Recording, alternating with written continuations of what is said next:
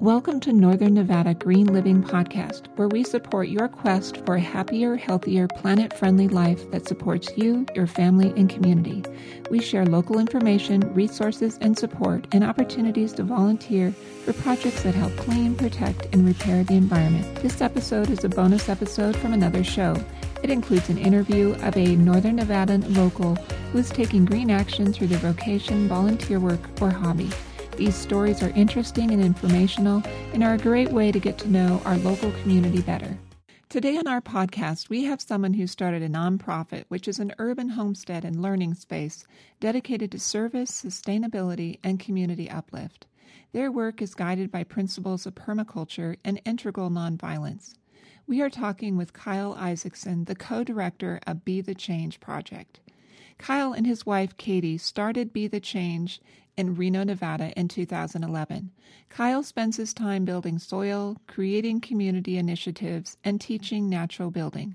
He's currently building a conventional green home, which will become part of a community land trust as permanently affordable housing. Kyle is a former science teacher and school designer, builder, and political organizer who grew up on a peninsula on Long Island. Welcome, Kyle. We are so excited to speak with you and find out more about your green action in the Northern Nevada community. Thanks, Jenny. Thanks for having me. So, using the metaphor of a garden, what in your past helped create the right conditions for you to want to start taking some kind of planet-friendly green action? Well, I was fortunate enough to grow up in a really beautiful spot, surrounded by water with a nature preserve behind my house. So I had the opportunity to roam around a lot as a kid and pick things up on the beach and really get into nature in a really personal way. I also was really close to my grandfather, who lived in the same town, and he had a huge garden, and so he was always growing, and he and my grandmother were making wonderful foods. So that connection to the soil was very, very relevant. And then he also, back in the 50s, he bought a little bit of land in Vermont and built his own house there.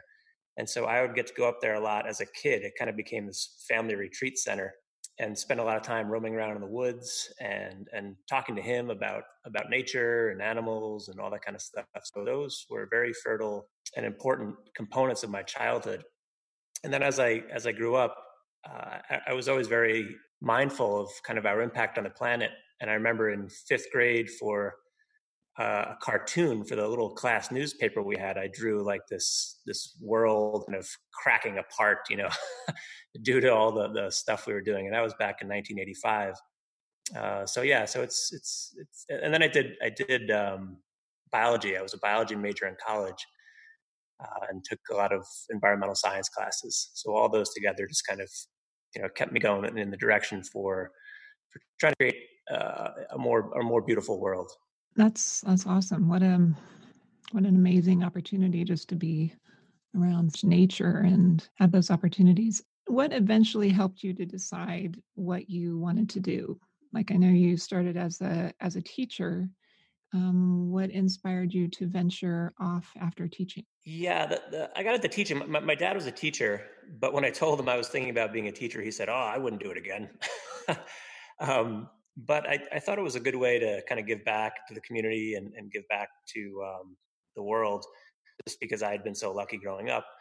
But after doing that for, I think it was about 7 years, and starting in middle school in a charter school, um, it was too confining for me, and I realized as I got to know my own personality more and had some more experience as a professional, both teaching and then political organizing, things like that, that I really wanted to go off kind of, wanted to, I guess, be my own boss is not exactly the right word for it, but we wanted more independence in kind of what we chose to do and how we chose to spend our time, and also more creativity to allow us to create a life and a lifestyle that was in alignment with our values.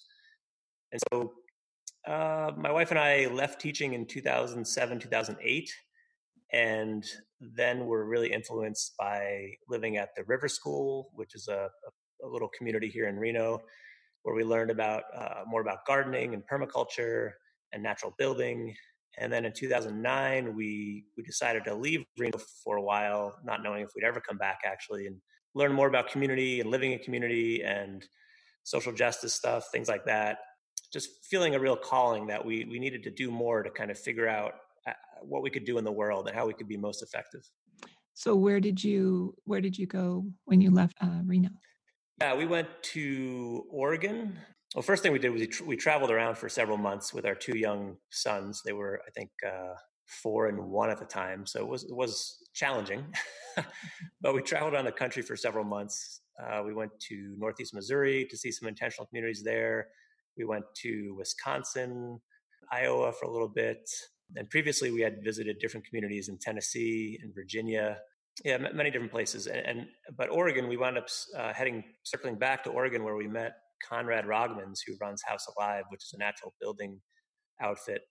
And we wound up living on his land for 6 months and doing an apprenticeship in natural building. Conrad and his ex-wife, Kalika, became really good friends of ours and really good mentors as well. So from there, we went to Northeast Missouri and lived at a place called the Possibility Alliance that was run by Ethan. Oh gosh, I'm forgetting his last name, but Ethan and Sarah. So we stayed there for about 7 months and actually built a big cabin. I can't remember where else. Traveled around a little more, but eventually came back to Reno. Decided, you know what, Reno is our home, and we want to go back to Reno and kind of take what we learned on the road and from the different experiences we had, and put it to use in a new project in Reno. So is that when you started the Be the Change project? Yeah, we got back in early, maybe it was like March 2011, and we knew we wanted to get a little piece of property kind of within the city, and we didn't have any money. We found a place, and the market was really crummy here at that point, so houses were cheap. And we found this kind of crumbling down house on a half acre, just 2 miles outside of downtown. And we were able to get it for $40,000. And all that money we were able to raise from friends and supporters. We kind of put out our vision for what we were hoping to create, and close to 200 people contributed, allowing us to buy the property. And that was huge because now we have no mortgage and we don't pay rent. So it really frees us up to kind of do what we feel called to do, in the neighborhood and with gardens and with teaching and actions, things like that. That's great. So when you started in the very beginning, it helped you kind of feel encouraged, like kind of get things going, like some of your beginning projects? Well, right away, like I said, we had a lot of help financial help in getting the place, but then also so many people would come by and drop off materials because the house was just a disaster, or lend their expertise, or come by for a work day.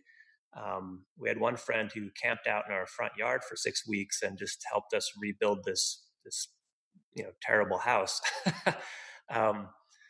So initially those things were that's what we were doing for the first 6-8 months, just kind of trying to get our feet underneath ourselves and make this house livable. And right away, Katie started gardening. I think we moved in August 1st. We moved into a shed on the property on August 1st that we had fixed up with our 2 kids.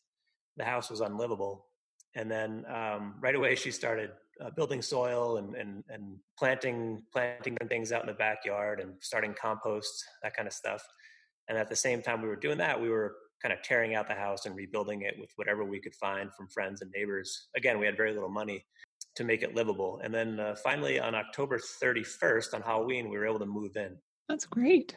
From the beginning, what was your first intention to, once you had a livable home and you'd started the gardens, what were your intention to kind of like move forward and interact with the community and start your mission? Yeah, so we always wanted our little urban homestead to be a demonstration site to show principles of permaculture in action, to show what can be done on very little income, very little money, to show what can be done through sharing and borrowing and scavenging materials and reusing and repurposing things. And since the beginning, we've looked at it as an experiment. And that just using that language has allowed us to fail a lot, but not get overwhelmed by the failures. Like we tried out different systems of gray water. We tried out different ways of composting or different ways of gardening, all that kind of stuff, different ways of heating water, solar heating, things like that. And a lot of those, were disasters to one degree or another.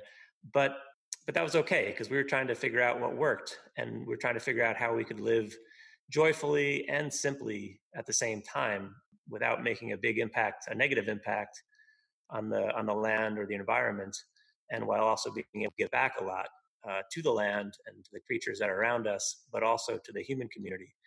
And so I can't remember the initial kind of things that we did exactly, but right away we realized there's a giant wall, a concrete wall behind our house across the road that would get tagged all the time. So that was a pretty early project. I thought, well, why don't we make a mural over there?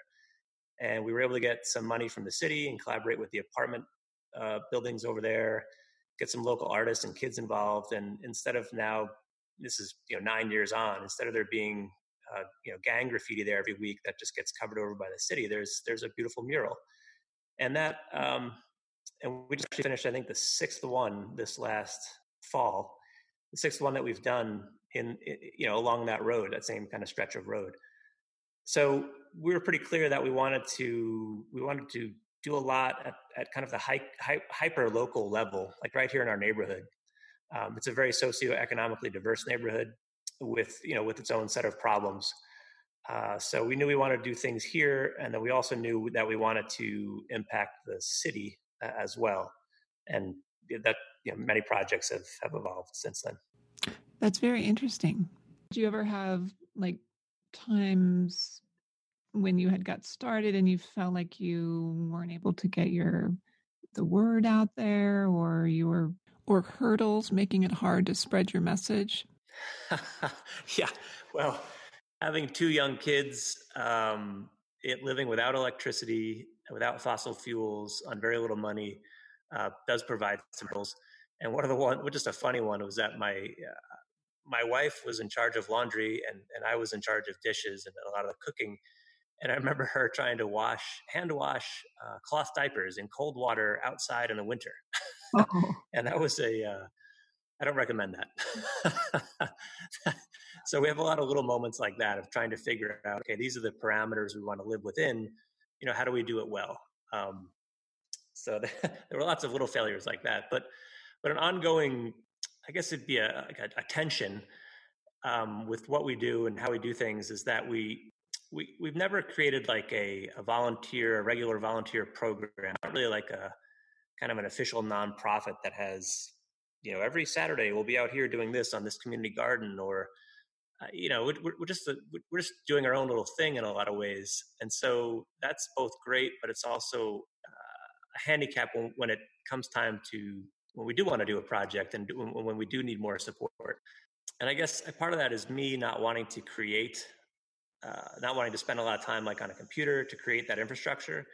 A lot of people have said, well, why don't you guys get some AmeriCorps volunteers? I was like, well, if we do that, then, there's all this reporting that has to happen. There's all this paperwork, and then we have to, raise money for this and that. And then we have to manage other people.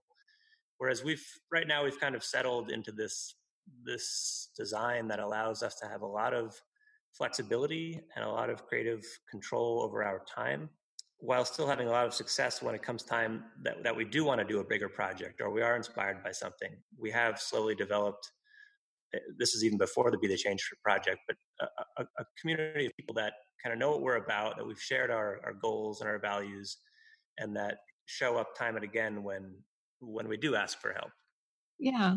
So what are some of the ways that you were able to interact with community? Like, how did community find out who you were and what you were doing and what you were about? Right. So we had done political organizing in Reno, and also had been teachers and started this middle school program with an existing charter school. So we knew a lot of people that way. The foundation continues actually to be the foundation of the people we know and work with. And since then, we've met a lot of kind of the local farmers. Oh, and then also living at the river school, that was a whole different subset of the population, people that were more interested in permaculture and gardening and things like that. So it's almost like you're a part of a community that is within a community. Yeah, and we bounce around a lot. So we've done things like we had an opportunity to distribute like 15,000 articles of Patagonia clothing over a couple few years, and that just came about because someone we know kind of was in that department at Patagonia, was looking for a trusted group to kind of distribute this clothing, and so we said, yeah, we can do that. And so that was great because it was a little more direct service. Like, here's some amazing clothing and let's bring it to the women's shelter, or let's bring it to the foster kids place, or give it to the veterans, things like that. And those things happen. One of the things I love about my life is that that'll happen and we'll get really engaged with it for a while. And then it'll change or it'll go away. We did some music events in our little park down the road. And that was interacting with the city in different ways and also with our neighborhood, like going out door to door, sharing with people like, hey, we're going to have these free concerts in July. Why don't you come out? There's a lot of different communities that we tap into. With the permaculture stuff, if there's something cool that we're doing that we'd like to share, we'll shoot an email over to the permaculture group and say, hey, you guys want to do a work bee over here? We're going to put in this little pond, or we're going to build the foundation for an earthen house. And then there's kind of a whole social justice side too. And these things are all interconnected, but we were able to go out to Standing Rock in 2016 with a small caravan and a lot of support and loading up a big truck full of supplies.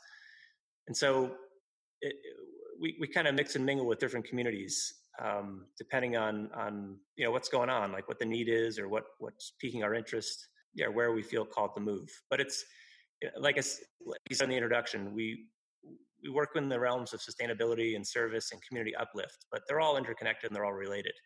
And if the overarching goal is to be part of creating a more just and beautiful world, I mean, that's, those all fall within those parameters. That's really amazing, all the things that you've done. What are some additional ways you've allowed the community to get to know you better? Well, I think one of the things is we've done quite a few tours of our place and had some open houses and things like that. So a lot of people come over and they get to see an alternative, like, oh wow, this is an electricity-free and fossil fuel-free homestead, and it's working. This is a family of 4 living, in the city, alternatively enough that we're having, a limited environmental impact, but a very positive kind of social and communal impact. So I think people get a lot of ideas and a lot of inspiration in that sense. I also think some of the projects we've done, like the Reno Rot Riders, which was Reno's first food waste collection and composting service. We started that in 2015. I got excited about composting. And also just saw that Reno had no food waste collection business, and all this stuff is just going to landfill where it creates methane and other greenhouse gases. So why not divert it and use it for compost? And it's not a new idea, but it was new to Reno. And so we were able to do that for a couple of years and reach out and kind of get that in the radar of the community. And then my wife and I are both very good starters. And that's one of the things we learned about ourselves years ago, is that we're really good at starting. We're kind of like idea people. And so with the Rot Riders, after 2 years, we decided to sell it. And we were able to sell it to someone who has grown the business something like 500% in the last couple of years. I mean, he's just done an amazing job.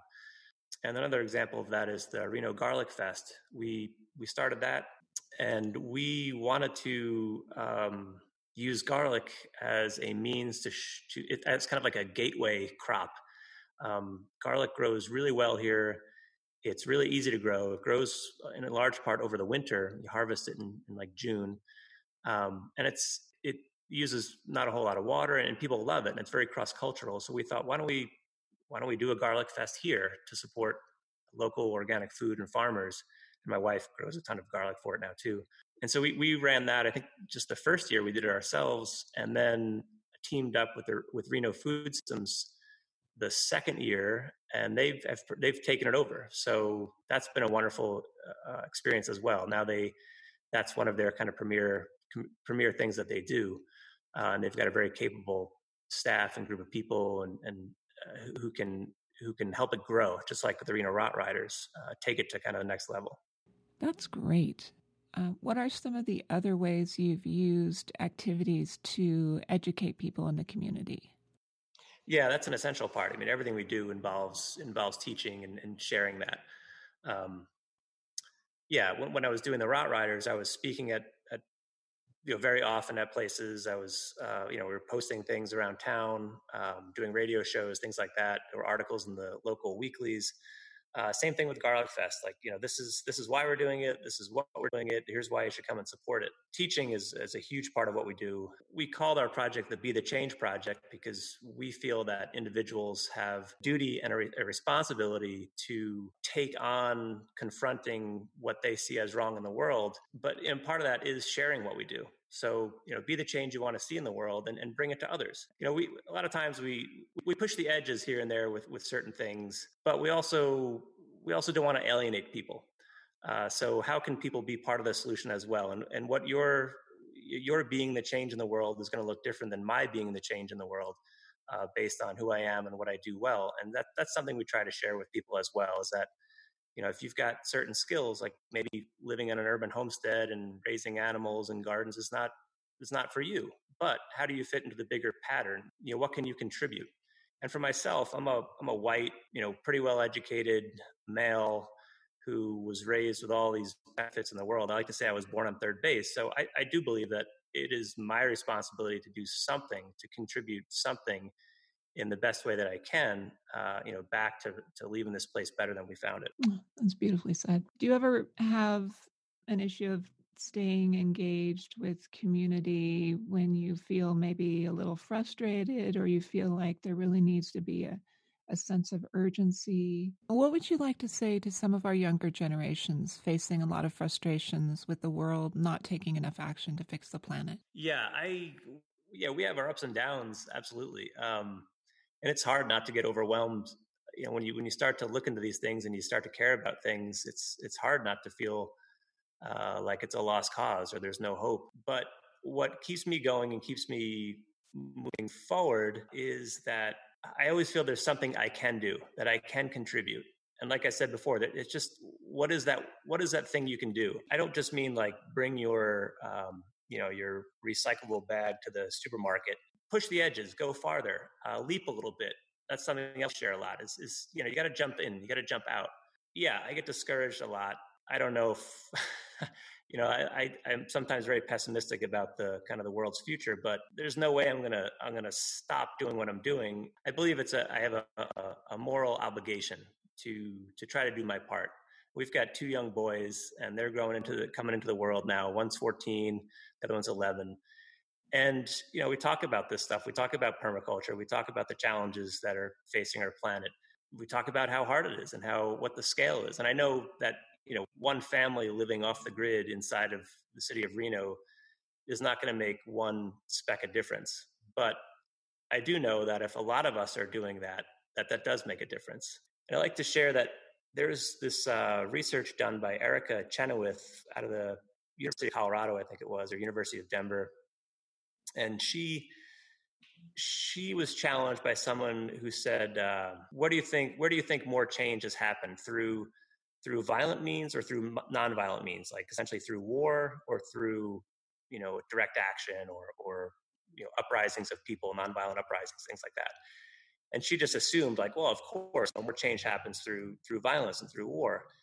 And then she started to research it, and she found out that not only was that wrong, but that it only takes about 3% of the people in any kind of given population to create great change. So that means if there's only 3% of the population is really engaged with fighting climate change or shutting something down, that can tip the scales, and that's not a lot of people. So things like that always give me hope, and that whether it's a group of students or a group of old people, everybody can contribute. And if we can share some of the same language and recognize that a lot of us are working towards the same general good, whether the links and the interconnectedness of environmentalism and social justice and healthy families, things like that, they're all linked. So the more we can figure out our role, the more we can work together, the more of a chance we have of tipping these scales towards that more just and beautiful world. Beautiful. Well said. The times that we're in right now, COVID-19 and the virus and all of the changes that were going on in the world right now in the tail end of March 2020, what would you want your message to be? One of the things we try to do is kind of tighten our circles. Like, who do we get our food from? Who do we work with? Who do we have relationships with? And it's making these smaller and smaller circles. And it's not to be an isolationist or something, but it's to have relationships. And it's a lot easier to not care about a worker in Bangladesh. If I don't see the working conditions, or I don't know them, it's a lot harder to not care about your neighbor when you see them struggling. So one of the things I hope might come out of this is again a greater appreciation for localism and for creating and nurturing relationships of those around us, people and planet.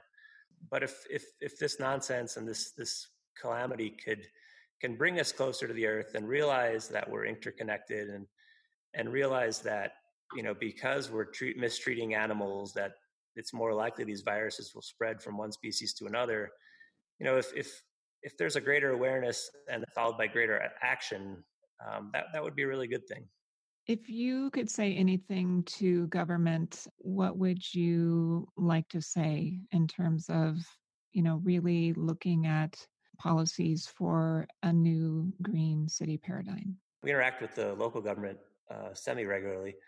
We started a climate action initiative in 2015, just because I went to some of the council members and said, what is Reno doing about climate change? And the answer was, well, nothing. And since then, they've now got a city manager, or a sustainability manager, who's taken some of the stuff we put together and kind of run with it. The Green New Deal came out, whatever it was, a year or two ago, a couple years, I guess. And I love the idea of, a generation taking on these big problems.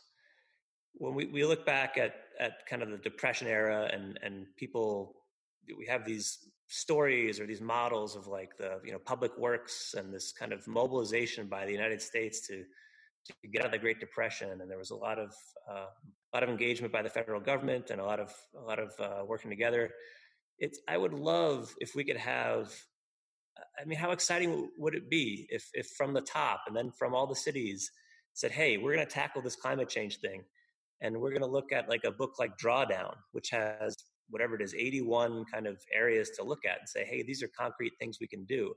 That would be so exciting to see people, thousands, millions of people all working on that, to see like AmeriCorps programs dedicated to that, to see roadsides being planted with edible foods, to see habitat being improved in the neighborhoods. Like, we do some of that here with just giving out plants and helping people get gardens started and things like that. But oh my gosh, wouldn't that be fun? Like, wouldn't that be an amazing thing to see millions of people mobilized to heal? And obviously, through any kind of healing that we do at the big scale, that reverberates through every individual. It reverberates back into every community. We talk, it's abundance. It's not just abundance of like, hey, this is rich soil. It's abundance of love. It's abundance of connection. It's not complicated stuff. There's a guy named Dr. Ariyaratne, Dr. A, in Sri Lanka, and he's a contemporary of Gandhi, and he must be 85 or 86 by now. He, through the last 40 years or so, Sri Lanka had a long-running civil war, and he has been able to build many bridges between the different ethnic groups. He has a story of working with this village. The village needed a road, and it was a long road, and so one of the ways to build a road is to get a whole bunch of machinery and hire some company and dig out a road. What they did instead was got 15,000 people together from all walks of life, from different ethnic groups, and they built a road. And that took, I don't know how many weeks it took, but it was physical labor. It was people working side by side. It was people sharing meals. Imagine if we had 15,000 people here in Reno working on habitat improvement for a couple weeks, or building soil for a couple weeks, or pick a project. The the positive feedback loops that would form out of that would be amazing and very deeply meaningful. Yes, that would truly be amazing. So if you were to take all of your ideas and all of your experience and your wisdom, and they were all wrapped up into new seeds of potential action for other cities, what advice would you give to someone that is considering doing this? It's very helpful to know yourself. Not an easy thing to do, but as my wife is my greatest partner, and the two of us working together, she's able to help me figure out what I'm good at, and likewise with her, and just that kind of personal development. Like, what are my triggers? What are my shadows? What do I do well? What should I stay away from? Those things are not easy to do, but it just makes you all the more effective when you're going about things. What do you feel passionate about? Where are your skills, and how can they this, what Joanna Macy calls the great turning? How do they fit into that? And then along with that, and this is not trivial, but it's to leap. If you're somebody like me who's quite privileged, who has had an easy childhood, a loving family, leap. Leap. I think it was Rumi who said, "Leap and you will be given wings." So what's something you think you can do? How big can that be? And what do you need to make it happen? Like a lot of the things that we've done are not new. They're not new ideas, but they didn't exist here in Reno. And so we connect with a lot of people around the country. We kind of stay abreast of cool things that are going on, or what are the solutions that people are doing, and then think about what can be done here. What do we have the capacity to do? There's boldness to it, and that's also inspiring. Like, I know when I do that, it's inspiring to myself, but it's also inspiring to others. Hey, we can do this. We can do this better. We can do it differently. Who's with me? And I think I've been surprised by who's shown up or how things have worked. It's not trivial, because it's very easy to just get stuck in the momentum of our culture of, what's the career you're going to do? How are you going to pay your bills? Don't you need your own, whatever, washing machine and this and that and the other thing? And those are incredibly powerful forces out there that are hard to buck against. But, if we're going to make real progress and find the real solutions, then we have to confront those things. So that's why, leap. If you were to recommend a book or a website or film that has been really particularly helpful or informative, do you have one to recommend? Sure, yeah. Drawdown is a very good one, I think. One of my favorite, I'll say a few. There's Small is Beautiful by E.F. Schumacher from the 70s. It's economics. The subtitle is Economics as if People Mattered. There's a Pattern Language from the late 70s as well, which is more about design, but it's also really about quality living. That one's been really influential. There's been, a lot of Martin Luther King Jr., a lot of his books and speeches, Gandhi's autobiography, Joanna Macy, work by Joanna Macy and books by Joanna Macy, very significant. Jim Merkel wrote a book called Radical Simplicity that years ago was very, very important for us. And part of that book, he borrows from another book called Your Money or Your Life. And there's one section that in his book and that book as well that has you look at all the money you're spending, kind of has it, what's going in, what's going out, what's coming in, and then asking how does it align with your values. And that was really big for us when we were kind of trying to get off the normal path. Yeah. So those might be good places to start. And do you have any upcoming events or projects that you would like to share with others? They're all canceled. Everything's canceled. The thing that's taking my time right now is we're building this new green conventional house, and so that's what I'm doing, staying busy. It's just putting that thing together, and yeah, but nothing anybody can help with right now, though. Okay. And how would you like people to contact you? Yeah, email is best. kisaacson@gmail.com. Thank you for listening to Northern Nevada Green Living Podcast. We encourage you to subscribe to this show so we can send you monthly episodes and keep you up to date on opportunities for eco-friendly living in Northern Nevada. For now, please take good care of you and yours, stay well, and help us all make this a kinder, healthier, and greener community for all.